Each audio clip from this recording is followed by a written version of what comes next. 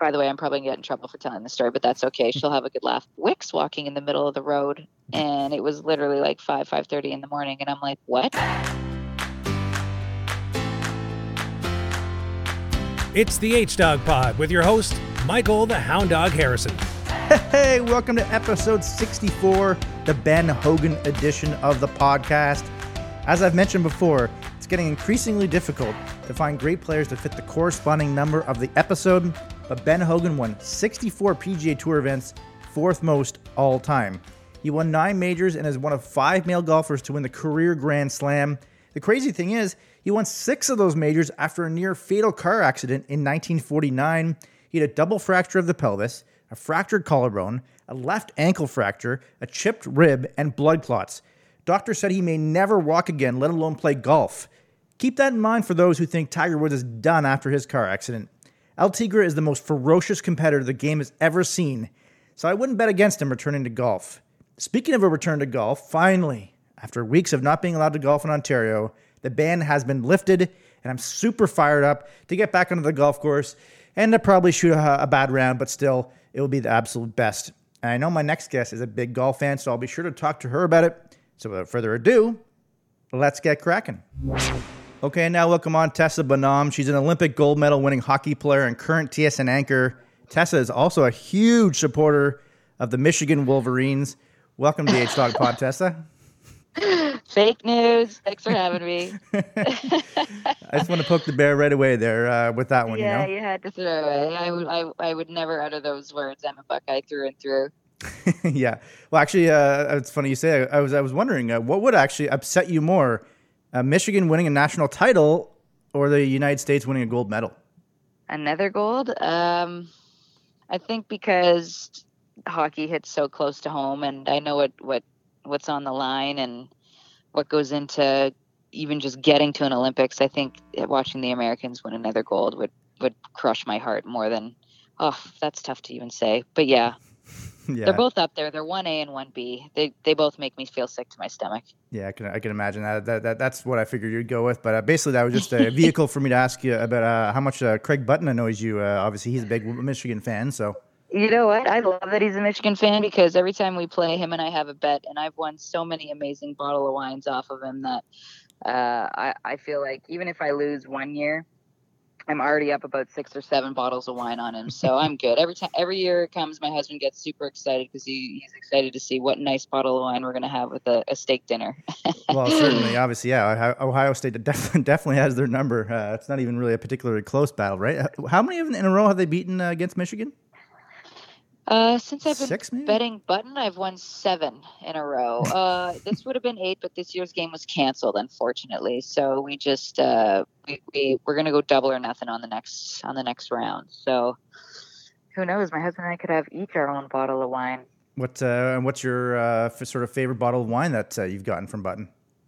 He gave me a really nice bottle of cake bread, and for whatever reason, my husband was bang on with cooking the steaks, and everything just worked so perfectly. It all melded together just great, and I felt like it complemented our meal well. And before you know it, the bottle was done. We were both accusing each other of pouring too big of a glass, but tasty treats. And you know what? If there's one thing you can know about Button is he knows good wine. So I feel like I trust his judgment. He's not going to drop off, a bottle of Barefoot at my doorstep or bring it into work. But he always has a fun way to make sure that I know that it was one off of him. The last one I got was 7 years in the desert, and that's because it was 7 years since they've won, and it was my 7th win in a row against him. And then the first time I won against him, or one of the first times, he ended up putting Michigan stickers all over it and just completely ruining the bottle of wine. So he's one of my favorite coworkers at Button. But we're both passionate about our schools. We both appreciate and know how much they put into their athletics and how important it is to them. And obviously having attended the schools, we appreciate it and we're proud of them. And it's just a way to kind of have some fun and then, garner some exposure for alma maters as well.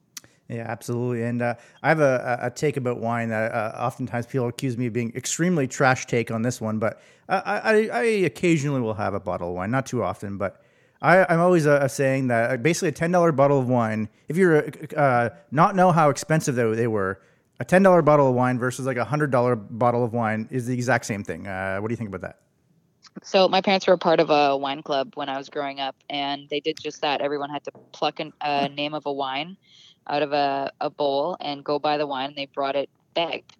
It was corked. The wine was all poured up, and they had to rank them 1 through 10. And the number one best wine was I think the $15 bottle, and the wine that was least liked was the $150 bottle of wine. So yeah, I think you're onto something, but that just goes to show, right?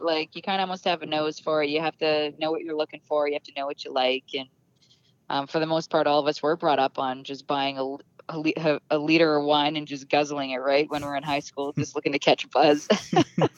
That's so funny. I didn't know about that. And it's so funny you say it because, I usually, I'll often say that just to poke the bear a little bit. It gets people so angry whenever I say that, but it's so funny that I've been proven correct, I guess, on that one. So that's awesome. You can thank Doug and Debbie for that one. That's so good.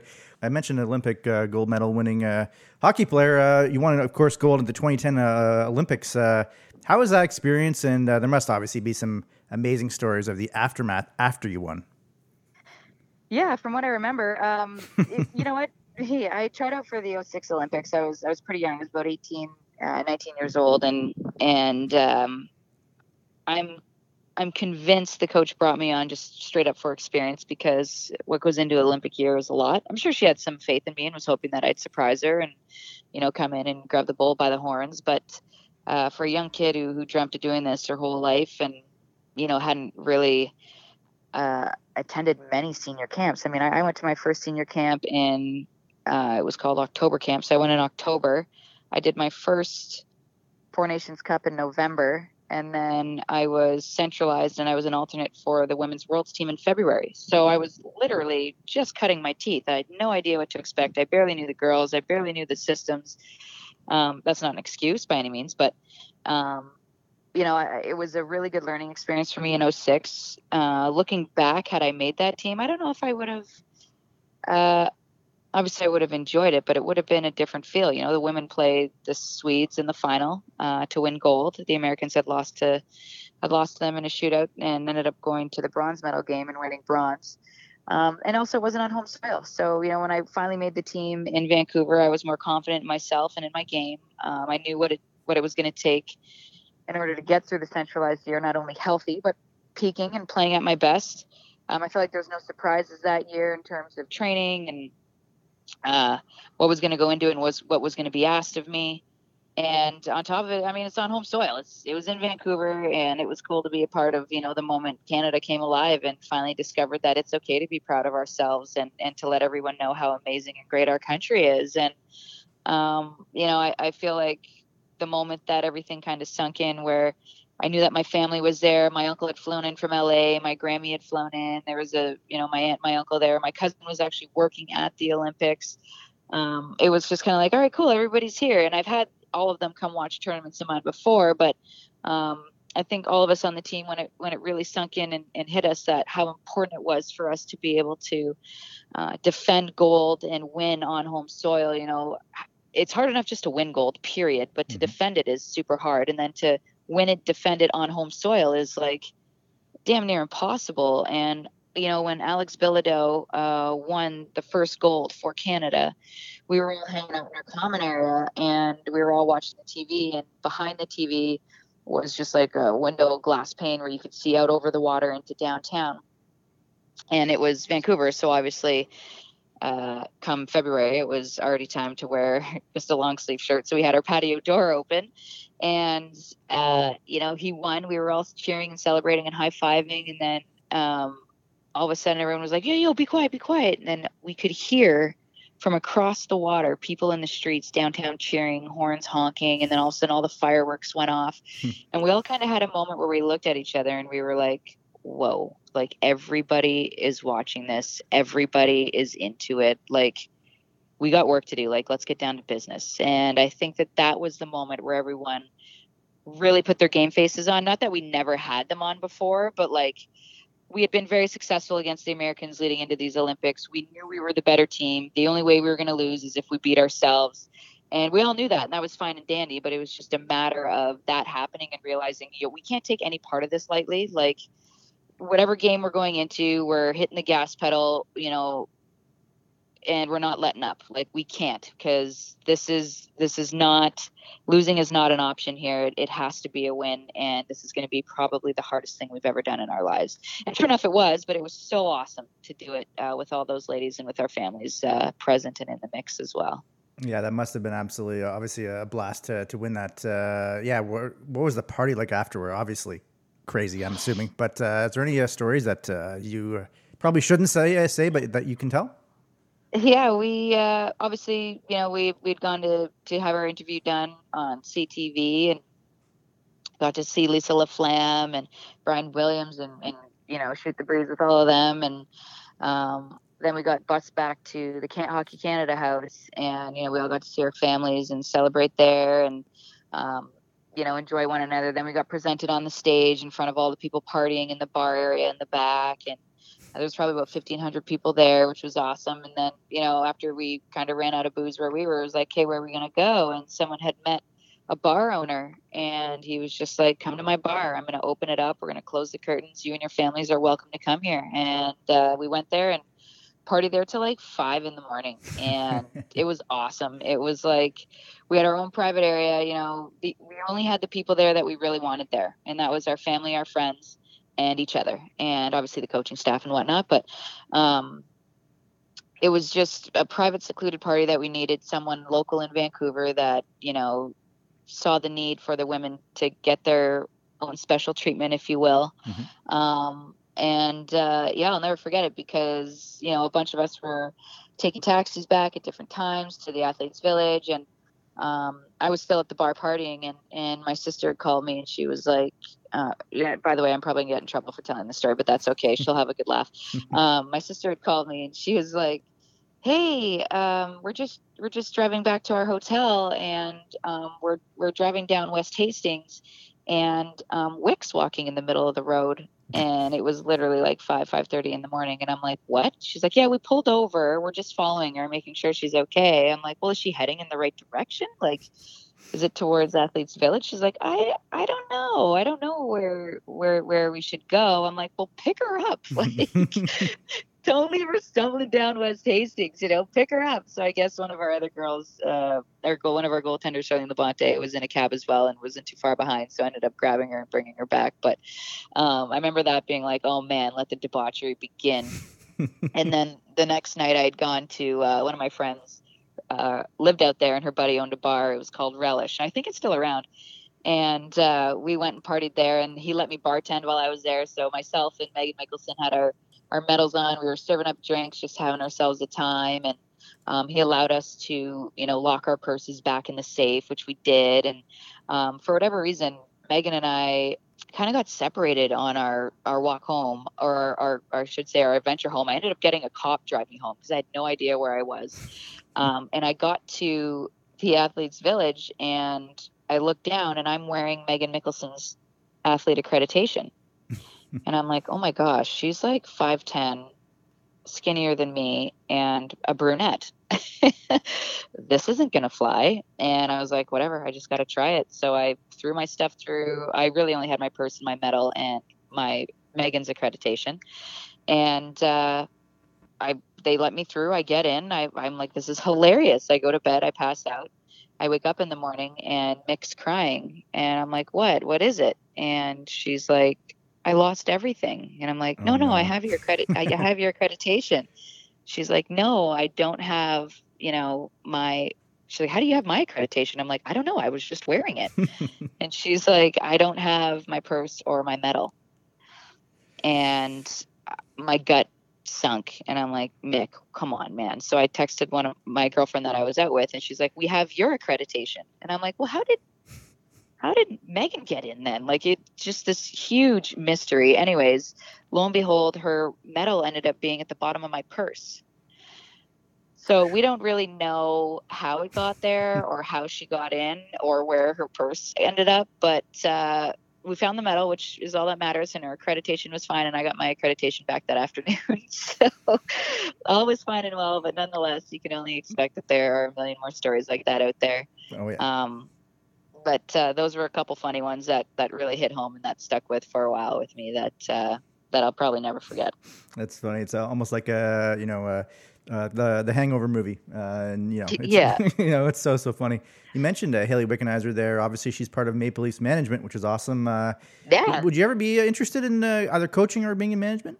It's funny you mentioned that because I was doing an event with Hockey Canada, and I was just chatting with Gina Kingsbury and a couple other leaders within the group, and she had mentioned, I've always wanted to stay involved in hockey, and for whatever reason, it always seemed like coaching was the only way you could. And I felt the same way. And I never wanted to be a coach. I wanted to coach my kids' team, my grassroots, because I think that, watching young kids develop and grow at that age is so much fun because, their learning curve is so steep.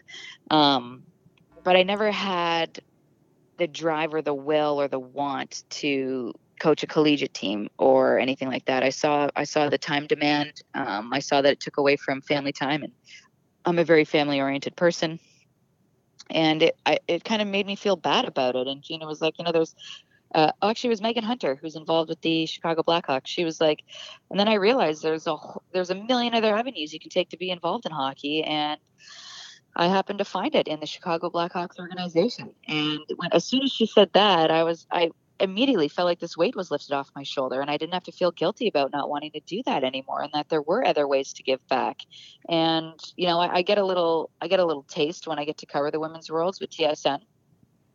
But again, that's just a small way to make sure that the coverage of women's hockey is up to snuff, and that they are getting the stories and the coverage that they deserve.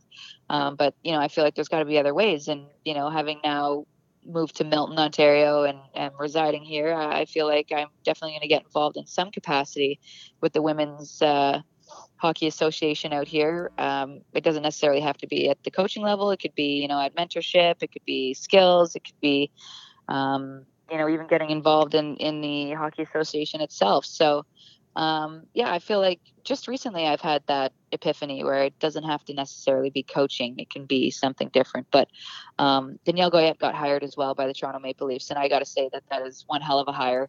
Absolutely. She, from day one, man, I can tell you this, my first ever game with the national team at the Four Nations Cup was against Finland, and for whatever reason, I was gripping my stick a little tight. I stopped moving my feet, and she came to me before any coach came to me, and she was just like, "Hey, I saw you at camp, and you're such a great skater and a great player. Why aren't you doing that now? I don't know if you realize, but you're not moving your feet. And when you move your feet, your hands will loosen up. And when you see the pass make it, you trust your gut. You got good hockey sense." And from that shift on, I remember being like, she's a player coach. She's not just a player out here. She's not just a leader. Like, she's a coach as well. And she was a student of the game. She was always breaking things down. She was always sharing her input and her insight.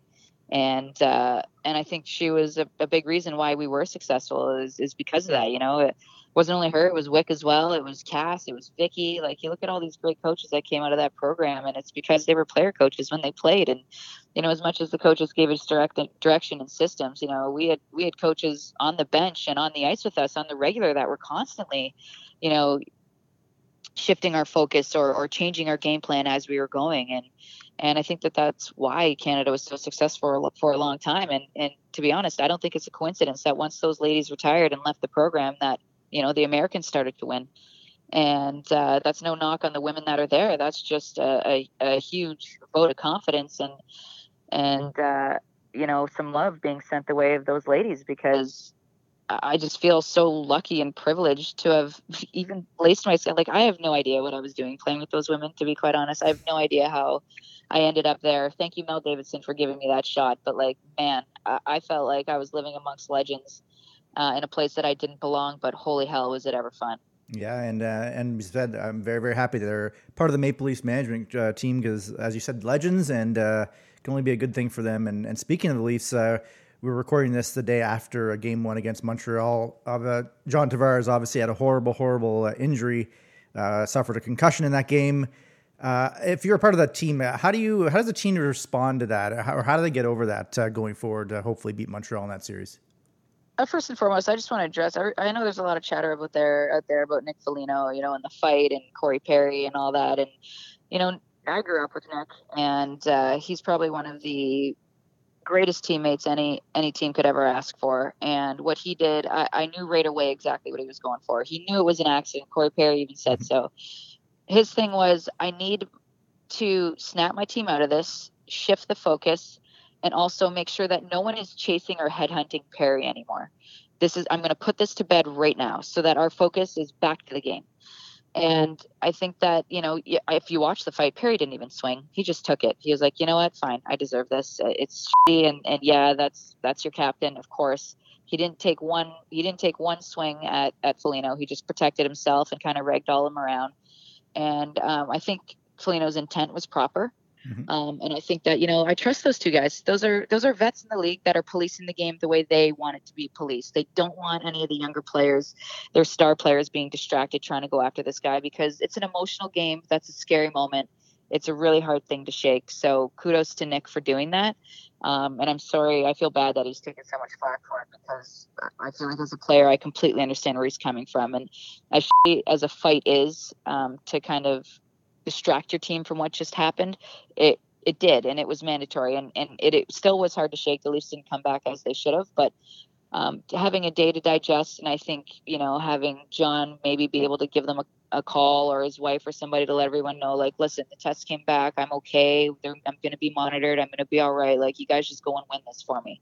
And I think that's where you direct your focus, is that it's like, we owe this to our captain. He went out there. That could have been any one of us. And what would any one of us want? Well, keep making it on so that I can recover and get back onto the ice and play with you guys and hopefully bring home a Stanley Cup.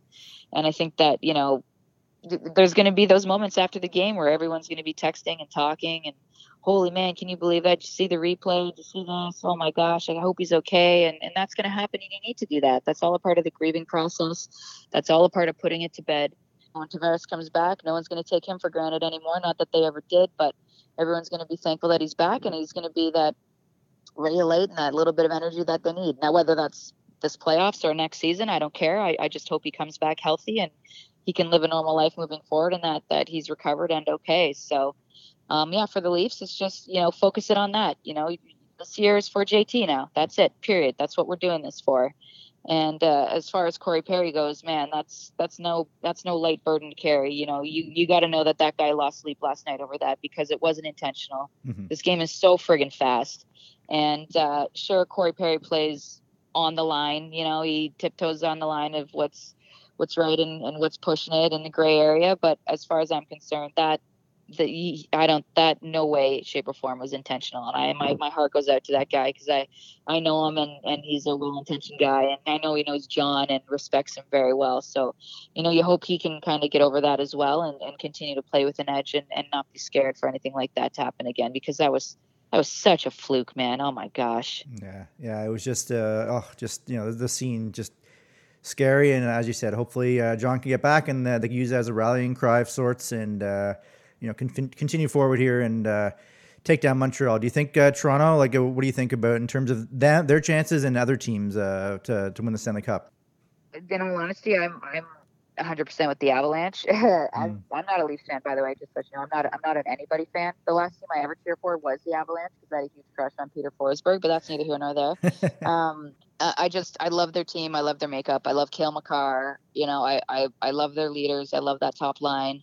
And they've just been fantastic this year. And as far as the Leafs go, though, I think this is probably if they can get their goaltending straight, I think this is probably their best year, their best chance to go ahead and do it. And it would be cool to see them make it all the way. Now, whether they win or not, it's no skin off my back. But, I know the fans have been waiting a very, very long time, and they've got a group that looks pretty talented and pretty hungry to get the job done. Game one in any series, I find, is always a crapshoot.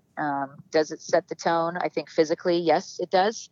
But like I said, I haven't even said it yet, but 7-game series is a long series. 4 games is hard to win. I don't think there's going to be any team going 4-0.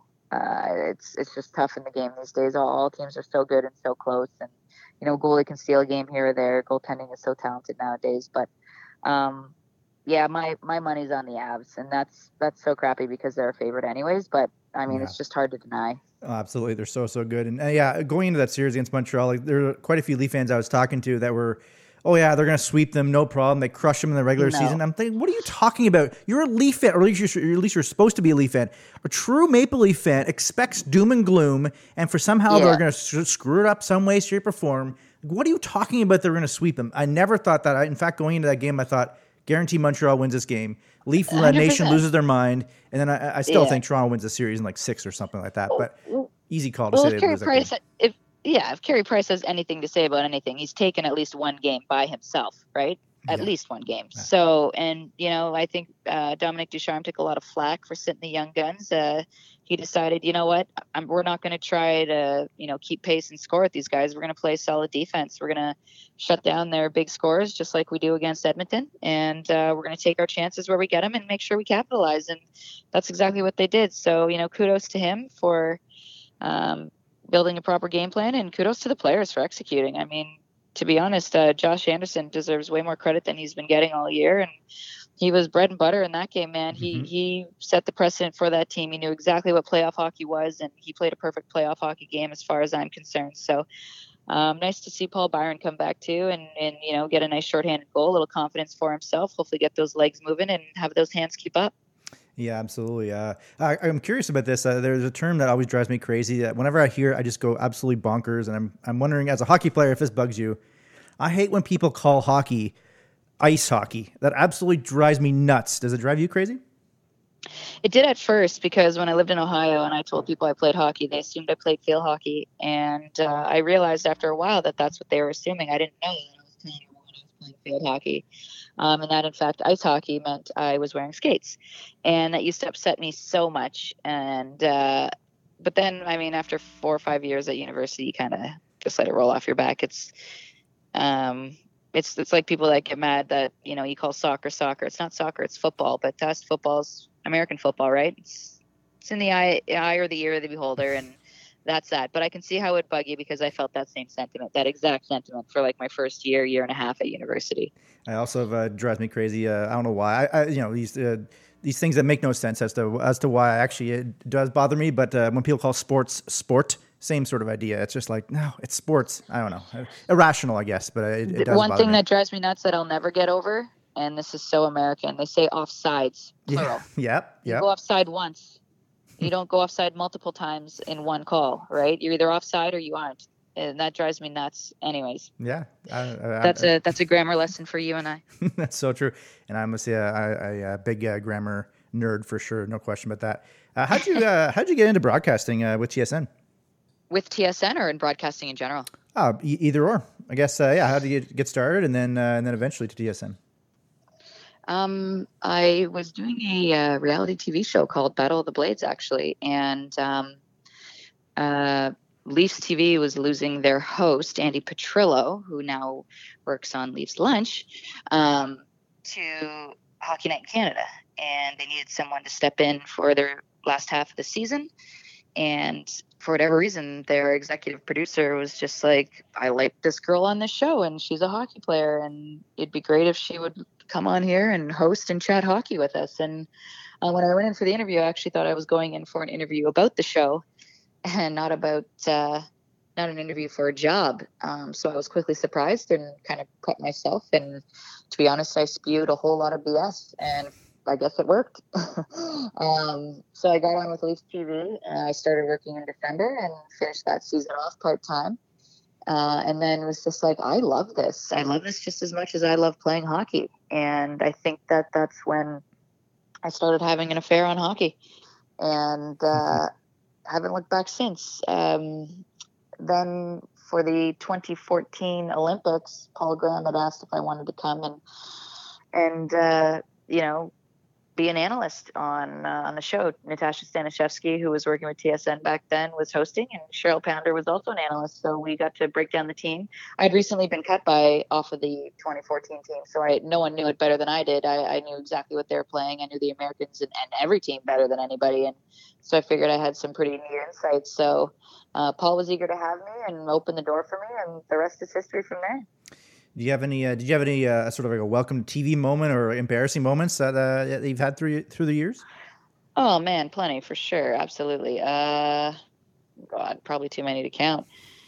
Well, nothing comes to mind right now that I can think of, but There must just, it must just be the worst. You say something, and the second you say it, you're just like, oh no, no, no, no, no, no, and just it those rolls off the happen tongue wrong. all the time yeah. still, or when you're searching for a word and you just can't find it, and pressure's on, the red light's on, and you're just like, oh man, I sound like an idiot right now. But I mean, in all honesty, that happens to everybody in conversation, and that's all we're doing is we're just having a recorded conversation on camera. It happens to be live with millions of people watching.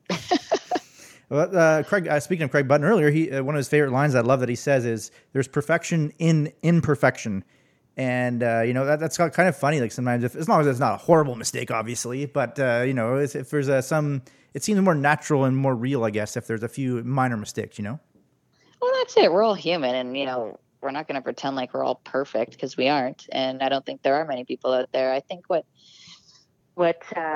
is misunderstood is how hard our job actually is and what actually goes on. And I don't think that a lot of people understand how TV works. And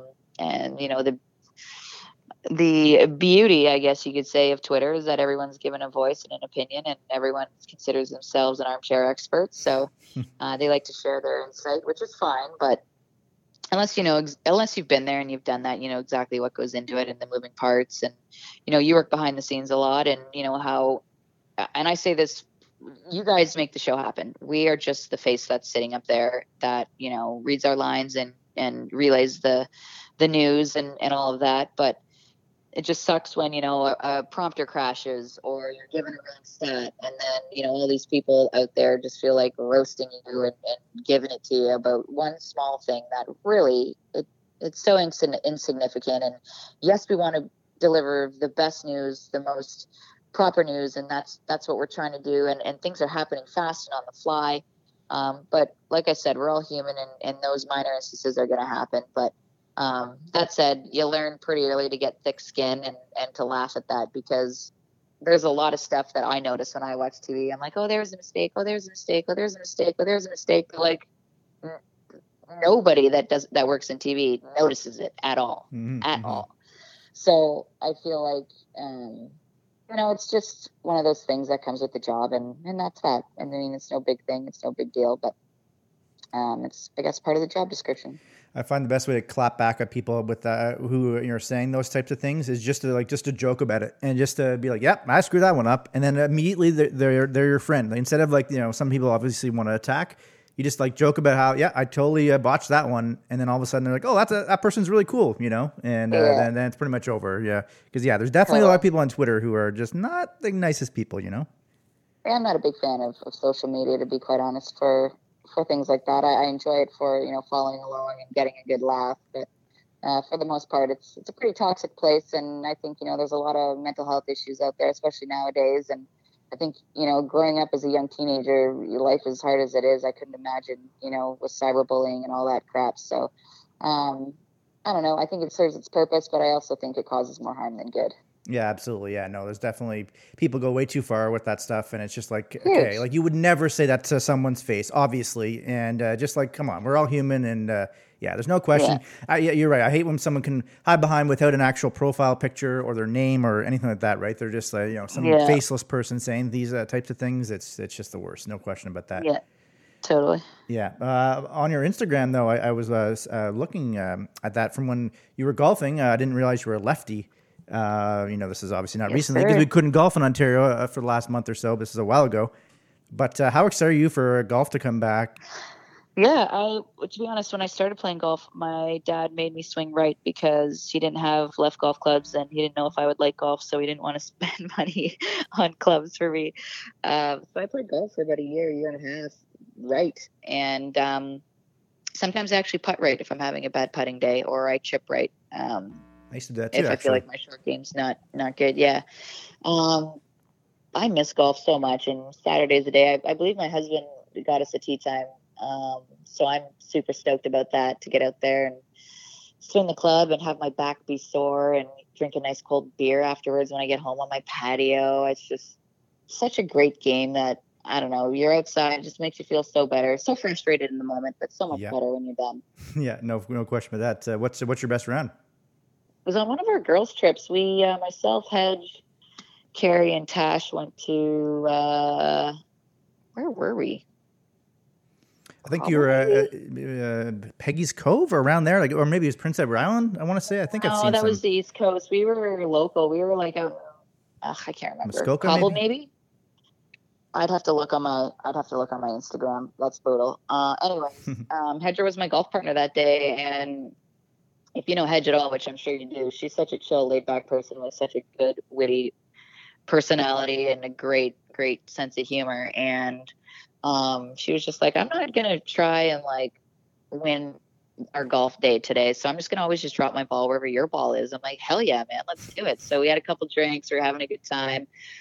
We were literally just having a conversation throughout the whole round and never really talked about golf or our shots or whatever. I literally just, I had her wear my watch, tell me how far I was. I'd grab my club, swing it. We'd continue our conversation, get back in the car. She'd drive us up to wherever my ball was. And that was that.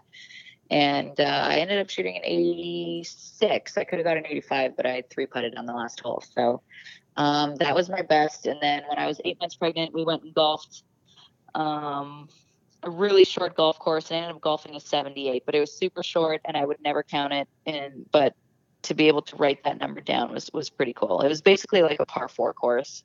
But yeah, those are my best. 78, right? It's it doesn't matter how easy or tough or whatever the course is. You still got to golf your ball, you know. It matters. It wasn't a long enough course to count. Nonetheless, I count my 86 as my best. So yeah, my goal is, my putting sucks and I know it and I don't work on it because I don't know, you drive for show and putt for dough. And as far as I'm concerned, I'm not putting to win any golf tournament. So, yeah, I just like to have fun out there, honestly, with the girls. And I've got a bunch of good guys here that I play with and good friends from home. So I feel like it's more of a social outing for me. And I just try and break 90 every time, which for the most part, I relatively do in and around there. So as long as I'm, not in triple digits, I'm happy. I find I used to be better, back in the day in terms of my scores, but I was way more uptight while playing. Now I just have beers with the boys and I can still shoot some pretty good scores depending on the course, sometimes in the 70s, but usually maybe mid 80s or low 80s, something like that. But I definitely have way more fun now on the golf course now that I'm having a few pops or whatever and instead of taking 100%. It so seriously. So and that's what it's all about. I forget who it was. Someone always told me, just try and shoot 5 on every hole. If you get 5 on every hole, you shoot 90. Yeah, that's pretty good advice. I'll get you out of here on this. Speaking of your Instagram, I saw some videos you were posting of you and your husband having some drinks, and there was there's some videos, and I was hoping that I was like, oh my God, is this all in one night of all these different drinks? And it said drink number 1, and it went to, I'm not sure what it was, 8 or something like that. It wasn't all in one night. But the point I'm making is, I suggest you should do that and do it all in one night. What do you think about that? And just get super sloppy in front of everyone. I'd like my job. I would love to keep my job. So maybe when I retire, I'll do that. But until then, I'm going to just do, 1 quick drink on camera and then enjoy the sauce by myself. Yeah, no, that's probably good advice. What drinks were you having there? Was it wine? No, we did a bunch of stuff. We just figured, we were going to make a bunch of different cocktails. We missed drinking with our friends and just people stopping by and having drinks on our patio with us. And we were like, well, organizing a Zoom call is so lame and so forced. So let's just do, mommy's drink. And so I did. And all of a sudden people were sending us suggestions of what they wanted in terms of margaritas or a gin drink. And, sometimes you just straight up would just have a beer. I remember when football started, we were like, screw it, we're just going to drink a beer. We don't want to make anything fancy. So we did. And we ordered beer, wings, and pizza. Our pizza delivery guy actually ended up delivering pizza when we were midway through our little chat. So yeah, we just wanted to keep it light and cool. And, it was awesome because we have friends in Hawaii who dropped in on our call a couple times. I had friends from Ohio State drop in. It's just nice to see people and shoot the breeze and chat and catch up. Yeah, absolutely. And speaking of a drink that's really good, Pink Whitney is excellent. I don't know if you've had it or not, but it is so unbelievably dangerous. I've enjoyed my fair share. Yes, I have. It's just like basically you can drink it with some ice, and then it's just like, oh yeah, it's totally fine. It's all good. It's like basically pink lemonade. That's what it is, pink Whitney. And then all of a sudden it's like, oh no, that was gasoline. Next thing you know, you're cross-eyed. Exactly. Well, Tessa, this has been an awesome discussion. Thanks for being on, and we'll talk to you soon. Of course, man. Anytime. Thanks for having me. That was a blast talking to Tessa Bonhomme about her stories after winning Olympic gold and the debauchery that ensued. I can imagine there were plenty more epic tales with her teammates after taking home the gold. Really enjoyed her insight in how the Maple Leafs will handle themselves after the awful injury to their captain, John Tavares, and how they'll use that as a rallying cry. It's hard not to agree with her also, but the Colorado Avalanche winning the cup, they're such a juggernaut. And I especially love that she said in that wine tasting that the cheaper wine was considered best over the more expensive one. I always joke about that, mainly because I would never buy a super expensive bottle of wine myself, but seriously, cheap wine does the exact same thing as expensive wine. Why spend more money? She and I will be both super glad to get back onto the links and golf again. It's the ultimate sport for the battle against yourself. No matter how good you get, you always feel you can get better. And for those who haven't played or they're new to the game, go to a short par 3 course. It'll be way, way easier, and hang on to those good shots. Those are the ones that will keep bringing you back to golf. Thank you for listening to episode 64 of the H-Dog Pod. Bang. This has been the H-Dog Pod with your host, Michael the Hound Dog Harrison. Bang. Bang. Bang. Bang. Bang. Sorry, I couldn't remember the name of the golf course. For the life of me, I cannot remember where the hell we were. I'm going to look now while I have you real quick. We were at Cobble Beach is where we were. Oh, okay. I've never been, but anything with a beach on it sounds like it would be a good time, that's for sure. It's in Georgian Bay. Great spot.